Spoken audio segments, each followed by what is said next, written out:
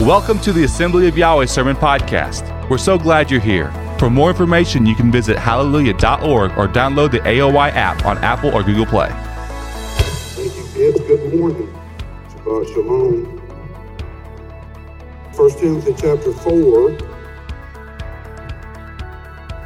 Begin verse 6. 1 Timothy 4 and 6. The Bible says, if you instruct the brethren in these things, you'll be a good minister of Yeshua Messiah, nourished in the words of faith and of the good doctrine which you have carefully followed. But reject profane and old wives' fables and exercise yourself toward righteousness. For bodily exercise profits a little, but righteousness is profitable for all things, having promise of the life that now is and of that which is to come. Heavenly Father, we do thank you today for this time that we have. We thank you for your word that you've left for us. And Father, I pray now in these few brief minutes that you might help each one of us, that we would set aside the things that would distract us and that we'd focus on you and on what your word would say to us today. And so we ask that you would just bless this time today for your glory, we pray in Yeshua's name. Hallelujah. The year 2020 is rapidly coming to a close, and certainly don't want to wish my life away, but I'm sort of glad to see it go in a way. I'm not sure that 2021 is really looking any better, though. To quote Charlie Brown, you don't hear Charlie Brown quoted very much from a pulpit. Charlie Brown did say some profound things, and one of them was this. He said, you know how I always dread the whole year. Well, this time I'm only dreading it one day at a time, he said. That's kind of the way I feel about the year of 2021. I'm going to dread it one day at a time. So we could be like Charlie Brown, I guess, or instead of dreading this year that is to come, how about if we resolve to make this the best year ever? You know, about this time of the year, people sort of take stock on their life and, the time passed and they begin to think about ways that they can be better in the coming year, things they can do better, new things, that they can start, these New Year's resolutions, many people call them. Some people are resolved to learn a foreign language, which is a pretty good one. Some people resolve, and this has been mine for like the past 10 years, people resolve to learn to play an instrument. I've wanted to play the guitar for 10 years, but I've learned you really have to get it out and practice and do some things on it to play. Some people want to take up a hobby. Many people want to travel, on and on and on, whatever it is that you think that you want to do. But I think that the most common New Year's resolutions that people would make would be people want to get in better shape. They want to eat healthy, they want to lose weight, they want to join a gym, whatever it is. And listen, any of these things are beneficial to you, by the way, but can I tell you that they're not the most important thing? Your physical fitness is certainly important to you, but it is not the most important thing. And if we could pick one thing in this coming year that we could do better, can I say I wish it would be our spiritual fitness. Our spiritual fitness. Everything else, as we've just read here, has temporary rewards, but can I tell you today that your spiritual fitness has eternal rewards? And so in this year 2020, I would challenge you to, work to better yourself in whatever area that you want to, but don't neglect your spiritual fitness in this year that is to come, because that in the end is the only thing that's really going to make any difference to you or me. Okay? So to be spiritually fit, what's involved in that and what must we do? Well, the first thing that I'll tell you about being spiritually fit is this. I'm going to tell you have to eat right. You have to eat right. I love what he said in this. He said, if you instruct the brethren in these things, you'll be a good minister of Yeshua Messiah, nourished in the words of faith and of good doctrine. He said, nourished in the words of faith and of good doctrine. That word nourished implies at least something that you need daily, doesn't it? Something that you can't do without. And here he said that we're to be nourished in the words of faith and of good doctrine. Yeshua said man doesn't live by bread alone, but by every word that proceeds from the mouth of Yahweh. That's what he said. And I thought how interesting when he said every word that proceeds from the mouth of Yahweh. 2 Timothy chapter 3 tells us this. It says that all scripture is given by inspiration of Yahweh. And that word inspiration literally means breathe out. All scripture. Can I tell you, by the way, that's one of the most important verses in the New Testament that tell us the relevance of Old Testament. Because at the time that was written, the New Testament didn't exist. Okay? All scripture is given to us, is inspired, is literally breathed out by Yahweh. Peter said, speaking of the word, Peter said that we're to desire the pure milk of the word that we may grow thereby. Desire, he said, the milk of the word. I've thought about that, and every time that I have an occasion to consider that passage of Scripture, I can't help but to think of a young calf or a goat or a sheep. You know, you ever see them nursing their mother and how intent they are? You know, I've seen calves literally headbutt the mama cows trying to get milk out of them, you see. But the point is that that's the way that we should be about the word of Yahweh. We should desire it so much that we'd be willing to do whatever it took that we might get it. Desire the pure milk of the word. We should be nourished in the words of faith. You can't do without it, and you need it daily. Our physical lives are a direct result of what we put into them, aren't they? Some years ago, there was a documentary called Super Size Me. And in this documentary, this healthy man went on a 30-day diet where he ate nothing but McDonald's food. And guess what? At the end of the 30 days, guess what happened to him? His health was a wreck.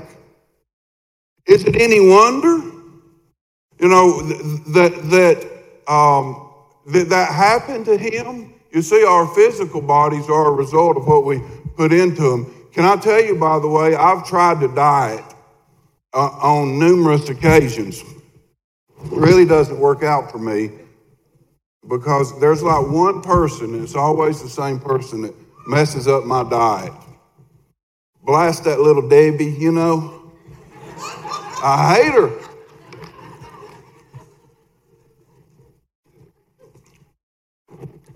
What we put into our bodies makes a difference. Physically, the same thing's true of our spiritual lives, and probably even more important in our spiritual lives. I think what we put into our spiritual lives makes a huge difference. And this is what I'm going to tell you in this year that is to come. Can I tell you today that there must be for you and for me a daily intake of Yahweh's word into our life for us to be spiritually healthy? Daily into our lives. It's no wonder that so many believers struggle in their spiritual lives, that so many believers struggle in their faith, that so many believers struggle in their testimony. It's no wonder that I struggle so much in my spiritual life. It's no wonder that I struggle so much in my faith. It's no wonder that I struggle so much sometimes in my testimony. The same reason that many other people do. And here's the reason. It's because we're starving ourselves to death. Can I say that to you with love? We're starving ourselves to death. Because for many people, and sometimes even for me, and I hate to admit this, but I'm going to, but for many people and for me sometimes, the only intake that we get of Yahweh's word is what little bit that we hear here on Sabbath day. If we show up. And it's no wonder that we're starving to death. There has to be this daily intake of the word for us. Getting it once a week's not enough. What if you only ate once a week? What if you only ate on Sabbath? You wouldn't be very healthy, would you? You know, you might make it through Sunday, you might make it through Monday, but about Tuesday, you'd be in bad shape. And so it's no wonder we struggle so much throughout the week in our life. What do you take in on a daily basis? Well, what's feeding you is what I'd ask. Television, internet, radio, Facebook, sports, whatever those things are that you're taking in to your life, it's probably more junk food than anything else. We have to find a way. Here's what I believe. In this coming year, we have to find a way to get more word and less world in our lives. Does that make sense? Find a way to get more word and less world in our lives. And I know what you're saying. You're saying, well, preacher, you don't know how I work, and you don't know how busy I am, and you don't know all the things that I do. And I'd say to you, no, I don't. But this is what I know. I know how I work, and I know how busy I am, and I know all the things that I do. This time of the year, I leave to go to work. Almost every day, it's still dark. And when I get home, it's dark or nearly dark. I've got a ton of responsibilities around the house, trying to be a good husband, trying to do all of these things. I come home exhausted most days, sit in a recliner and pass out after I eat supper. I say all that to say this to you. There's plenty of time in my schedule to get more of Yahweh's word into my life. I just have to take it. You see, I just have to take it. Might have to turn the TV off or put down that book that I'm reading or turn off my phone. I might need to get up an hour early, stay up an hour late. I might need to pray and fast through lunch.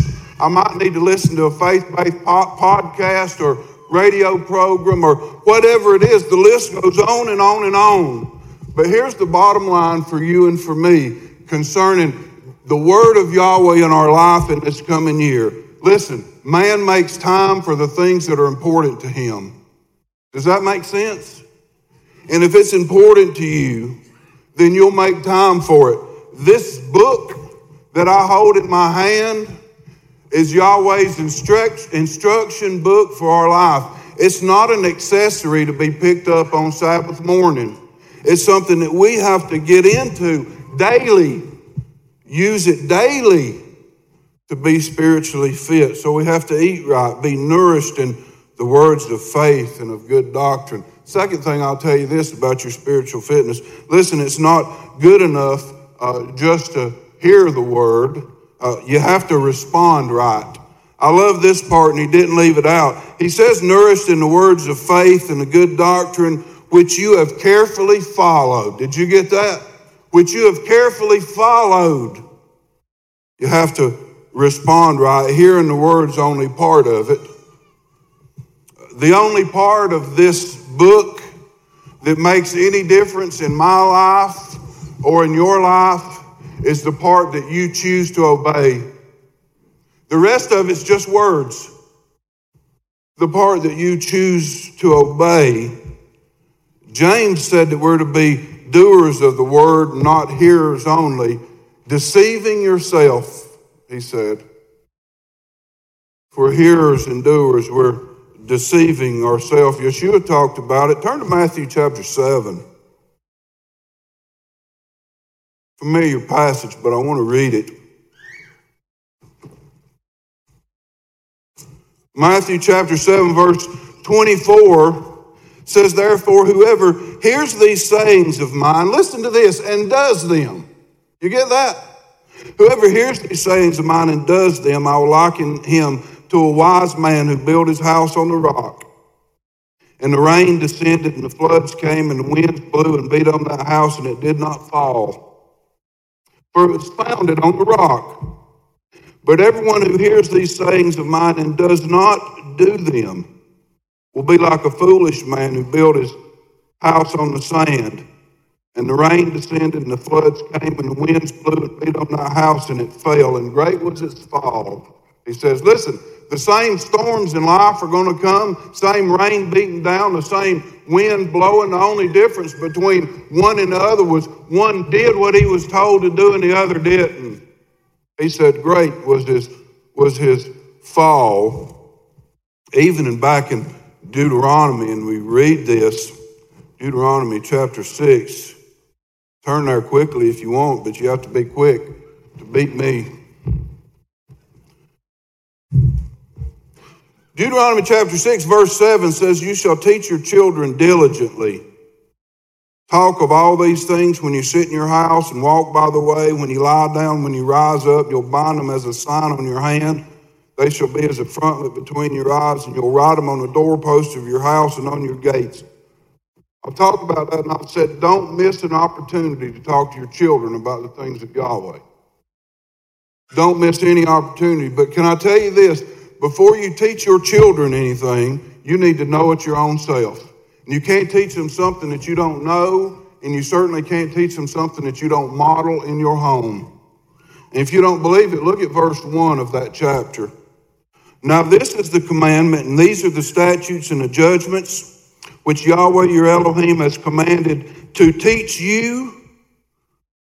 You have to be a diligent learner before you can be a diligent teacher, that you may observe them in the land which you're crossing over to possess. We have to be a diligent learner, and we have to be a diligent doer before we can be a diligent teacher. Anybody say hallelujah to that? Boy, don't forget. I dare say for most of us, for me, anyway, I can't speak for you, but I can speak for me. And this is what I know about me. I know for the biggest part, for me, the big issue for me is not knowing what this book says. I have a pretty good idea of what's contained in this. My issue is not knowing what it says. My issue is this. My issue is doing what it says. Anybody know what I'm saying? My issue is doing what it says, because some of it's hard, and a lot of it I just don't want to do. I think about many of the things that Yeshua said, and he said hard things, didn't he? A lot of hard things. All that stuff about loving your enemy and turning the other cheek and going the extra mile and all of those things. And I really don't want to do many of those things. Be doers of the word. For us to be healthy, spiritual fitness, we have to eat right. We have to respond right. Thirdly, listen, we have to think right. We have to think right in this coming year. Look at verse 7. Having just said that about the word, he says, but reject profane and old wives' fables.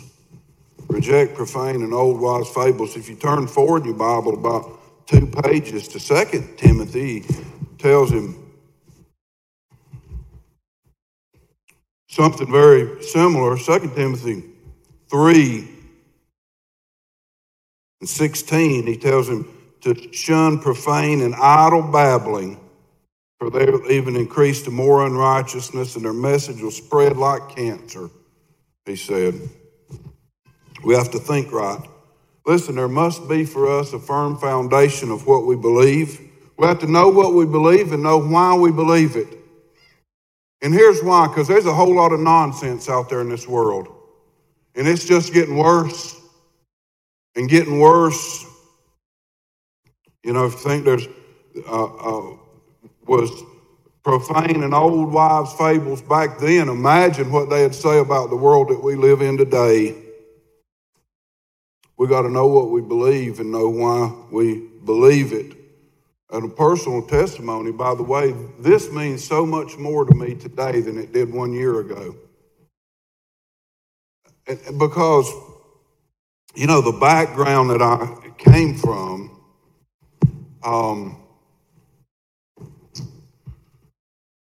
many of the things I found that we did in our mainstream church, we did because it was just tradition to do. We did because it was, you know, in their constitution and bylaws or in their statement of faith or whatever it was. We didn't do many of those things because they were biblical, is what I'm saying to you. You know, and for me, it was a matter of having to think right. It's really about spiritual maturity, isn't it? I mean, there has to be a level of spiritual maturity for us in a believer's life. It's missing in so many people, I think. By the way, I want you to believe something, not because your pastor stands at the pulpit and tells you. I want you to believe something not because it's something that you've always done, or not because it's in this or any other assembly statement of faith. I want you to believe something because that Bible that's in your lap says that. Okay? You know, we have to be so discerning. The words of this book, by the way, have been under attack from the very beginning. If you go back to Genesis chapter 3 and the serpent, remember what he said? Is that really what he said? Surely that's not what he said. If he did, that's not what he meant. From that point until today, this book has been under attack. There's been a slow eroding of Yahweh's word. It didn't happen all at once. It happened a little bit at a time. You know, we started teaching evolution in our schools, and we attacked the Bible in the very first sentence and said it's not true. And if the first sentence is not true, then how can I believe any of it? We have to be so very discerning in our thinking.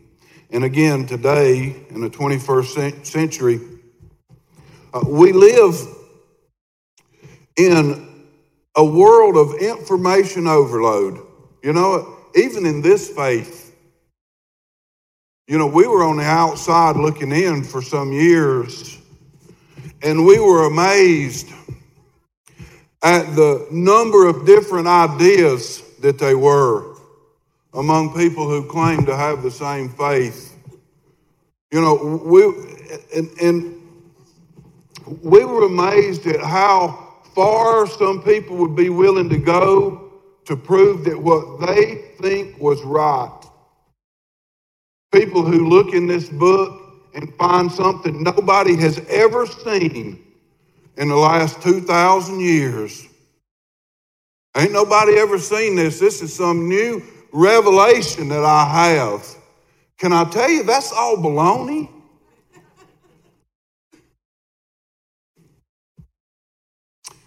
You better know how to separate the wheat from the chaff, particularly in the world that we live in today, because you can research anything. You can Google something on your phone. Some of y'all probably Googled something since I've been preaching. You can Google something on your phone and believe that that's the gospel because that's what it says. Again, I don't care what Google says. I don't really care what my phone says. What I care about more than anything else is what this book says. You see, we have to think right. We have to throw away the junk and keep what's good. That's the hard part because you have to be so very discerning in that. I wonder, how much of this book do you really believe? I mean, how much do you really believe? And I said this over and over and over, and I'll say it until I take my last breath. But this is what I believe. I believe if we could really, truly believe the first 10 words of this book, if we could really believe the first 10 words of it, then none of the rest of it should give us any problem. If we believe that Elohim created out of nothing all that there is, then what in the world can he not do? You know. But here's what I told you, that since the Garden of Eden, this has been under attack. It's certainly under attack today. And you see it more and more. All of the things that are contained in this book that many people are trying to tell you, you know, is myth or fable, or doesn't apply to us today. I've already mentioned creation. Boy, and we're so smart in the 21st century. We have scientists that can tell us all the things that, you know, questions that we have, and how this happened and how the universe came to be and all of those things. And people buy into that because these people have 5 degrees at the end of their name, and they talk like they know what they're talking about. And people buy into that and they say, well, it must really be a myth. This creation was spoken into being. Surely it was some big bang that happened somewhere. You see, that's been under attack for a long time. Here we're a little kind of left of mainstream, as some people would say. Can I tell you, Torah's been under attack? Most of the people that we know, other than the people that are in this room, probably think that only 1/3 of the Bible even applies to them. Isn't that a shame? Isn't that a shame? The virgin birth. Well, how can that be? People say, surely that must be a fable. Again, I said, a regular birth is an amazing miracle to me. The resurrection, surely he wasn't dead. He was just passed out or whatever. Surely that didn't happen. All of those things will come at you, or many of those things will come at you in this coming year. And again, I say to you, you have to be ready and willing to separate the wheat from the chaff. You have to think right. 1 Thessalonians says this, test all things and hold fast to that which is good. Test all things. And here's the test. It's simple, it's easy. If there was a litmus test for truth in our world today, this is it. You see, this is it. And if it's not in here, or if it's contrary to what's in here, then I'm telling you, throw it away. Test all things and hold to that which is good. To be spiritually fit, you have to think right. To be spiritually fit, listen, you have to train right. You have to train right. Reject profane and old wise fables, he said, and exercise yourself toward righteousness. Exercise yourself toward righteousness. The goal is righteousness. And he says we're to exercise ourselves toward that goal. That word exercise could very easily be translated as discipline. Discipline yourself toward the goal of righteousness. You may not believe this from looking at me now, but there was a time in my life where I could run pretty close to a 4-minute mile. I could do when I was in the Army, I could do 2 miles in 10 minutes, easy. Those days are long behind me. Thanks to little Debbie. But let me tell you why I could do that. I could do that because I trained and I exercised and I disciplined myself and I had a goal, you see. That's why I could do that. And if righteousness is indeed our goal, then we need to exercise or discipline ourselves towards that goal in this coming year. I've never really been into weightlifting, and I know some people are. Never been much of a weightlifter, and I'll tell you why. Listen, this is profound. Those weights are heavy. I don't care, In other words, it really takes more effort than I'm willing to put in. Same thing's true in our spiritual life. Many people don't want to do it for this reason, because it's too heavy, because it's too hard, or whatever excuse that you want to make. Discipline. Listen, here's what it takes, and this is what it's going to take of you in this coming year. It's going to take effort. It's going to take effort on your part. You're going to have to put a little something into it. I have a friend who is at the gym. Listen to this. And this makes me sick, and I hate him for this. He's at the gym every morning at 4 a.m. working out. Can I tell you, he's willing to put some effort into it. I'm not going to do that.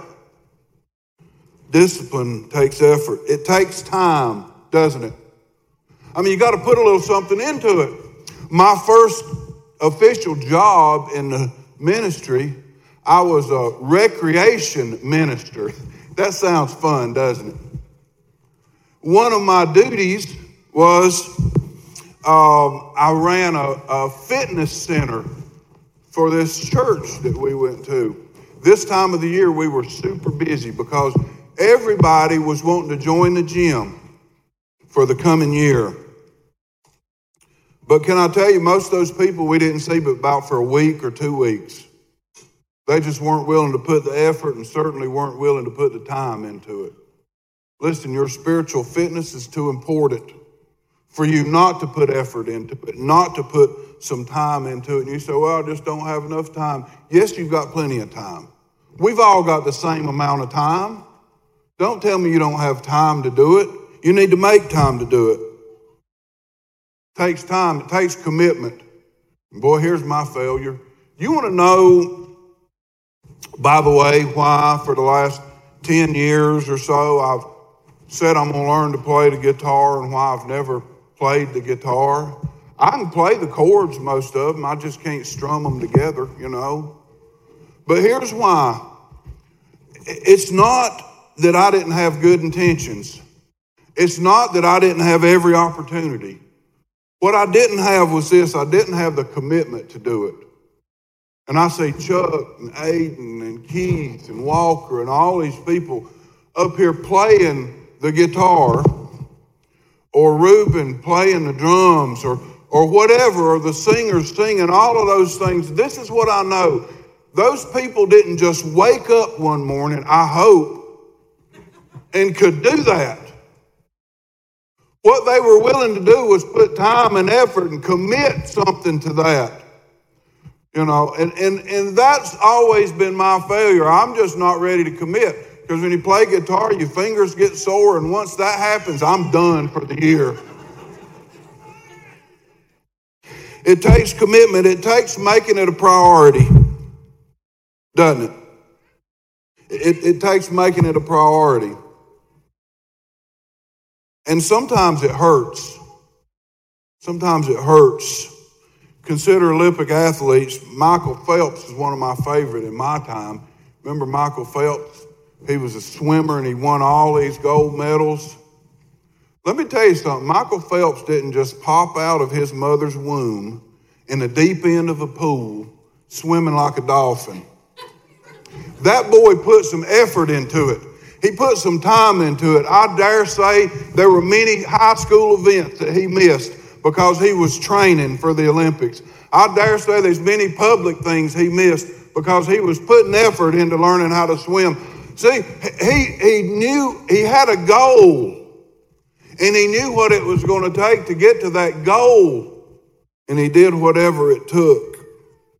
Somebody said this, and I don't know really who to, you can just say I said it if you want, since we don't know who originally said it. They said if it doesn't challenge you, it doesn't change you. You get that? If it doesn't challenge you, it doesn't change you. And I think that's so true in our spiritual life. Listen, boys and girls, men and women, if righteousness is our goal, then we have to exercise toward that goal. We have to discipline ourselves toward that goal. We have to be willing to put something into that to get to where we want to be. Does that make sense to anybody except to me? We have to put something into it. I know who said this. A.W. Tozer said, complacency is a deadly foe of all spiritual growth. Complacency is a deadly foe of all spiritual growth, and it is. I told you, how do we get more of Yahweh's word in our life? You know, we get up an hour early, we stay up an hour later, whatever it is. You know, if you resolve to do those things, a couple weeks into it, it's going to be hard. A month into it, you're going to say, I'm just not sure if it's really worth it. You're going to become complacent. It's going to be easier to stay in bed than it is to get up. It's going to be easier to go to bed than it is to stay up. You see, complacency is a deadly foe of all spiritual growth. Don't be complacent in this year that is to come. To be spiritually fit, eat right, respond right, think right, train right. Finally, I'll say this to you, you got to live right. You got to live right. Exercise yourself toward righteousness, he said, this goal of righteousness. For bodily exercise profits a little, but righteousness is profitable for all things, having promise of life that now is and of that which is to come. He talks about exercising ourselves toward righteousness. It literally means toward a lifestyle of righteousness. We're to put some effort into living right. Can I tell you that righteousness that's demanded and expected of us as believers is not meant to be a hit and miss kind of life. It's not meant to be something that you pick up and then lay back down again every Sabbath day. It's meant to be lived out in our lives on a daily basis. And if we really believe that what we believe is right, and I pray that you do, you need to know this, that your lifestyle is the only Bible that many people will ever read. How you act is the only Yeshua that people will ever see. And do you think that your neighbors don't know where you go every Saturday morning when you leave at 10:30 and get home at 6 p.m.? Don't you think they know? Don't you think they know when you disappear at least twice a year for a week at a time? Don't you think they know? They know that you claim to be different. But I wonder if they see it in your life. I wonder if they see it in your life. I've said the whole problem with church is that church has got so worldly and the world's got so churchy you can't tell the two of them apart anymore. And can I tell you that applies to us today? Yeshua said that we're to be salt and light, didn't he? We're to be salt and light, not to hide our light, to put it on a lampstand that everybody could see it. I've thought about that salt and light, and I've heard preachers preach on that, all kinds of different things. I'm not exactly sure what it means, but this is what I think. I know for certainty that there's at least two things in this world that you can tell immediately. Salt and light. Me and my son used to play tricks on each other. We'd get up from a dinner table and we'd pour a drink full of salt. Kids, I don't recommend you doing that. You ever get that coffee cup and get a first little sip of it and that's happened, you know exactly what's happened. You ever been in power ever go out and you're struggling to find a flashlight and it's completely black in your house, and as soon as you find it and turn it on, listen, that light's something that you can see. I say all that to say this to you. If we're to be salt and light in the world, I'm telling you, there needs to be something about us that's so different, that's so peculiar. You know, we're peculiar people, right? Some are more peculiar than others. But we should be so peculiar that people look at us and immediately they know that there's something different about us. Immediately they know we're not like the rest of them. Immediately they know, because we're going to be known by our fruits. Those fruits are the things that people see externally in your life. You know, you take a peach tree and an apricot tree, you can't tell the two of them apart until they put fruit on. And one of the fruit's hairy and one of them's not. See, that's how you can tell. Not by what the tree looks like or not by, what you think, but by what the tree makes.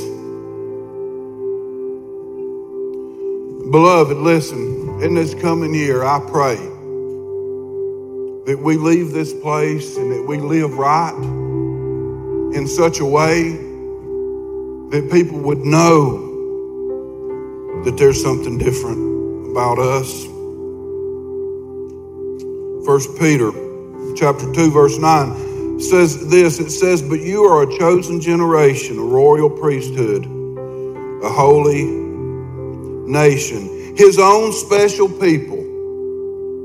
That talks about the privilege of being a believer and a child of Yahweh. And then he says this, "that you may proclaim the praises of Him who called you out of darkness and into His marvelous light." You see, that talks about the responsibility that we have when we leave this place. And you can come here and raise your hands and praise Him, and I hope that you do. But I'm telling you, when we leave this place, what are we going to look like to the world outside of us? Our spiritual fitness is so important. My prayer for each of you and for myself in this coming year is that 2021 to be the year that we move closer to that goal that Yahweh has in store for us. We're predestined to be conformed to the image of His Son. Every day we ought to be more and more like Him. I'll leave you with two verses. Colossians chapter 1. Turn there with me if you want.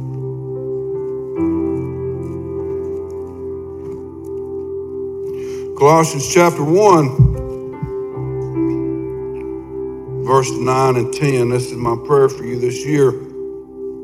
"For this reason we also, since the day we heard it, we do not cease to pray for you, and to ask that you may be filled with the knowledge of His will in all wisdom and spiritual understanding, and that you may walk worthy of Yahweh, fully pleasing Him, being fruitful in every good work and increasing in knowledge of Yahweh." Yahweh bless you.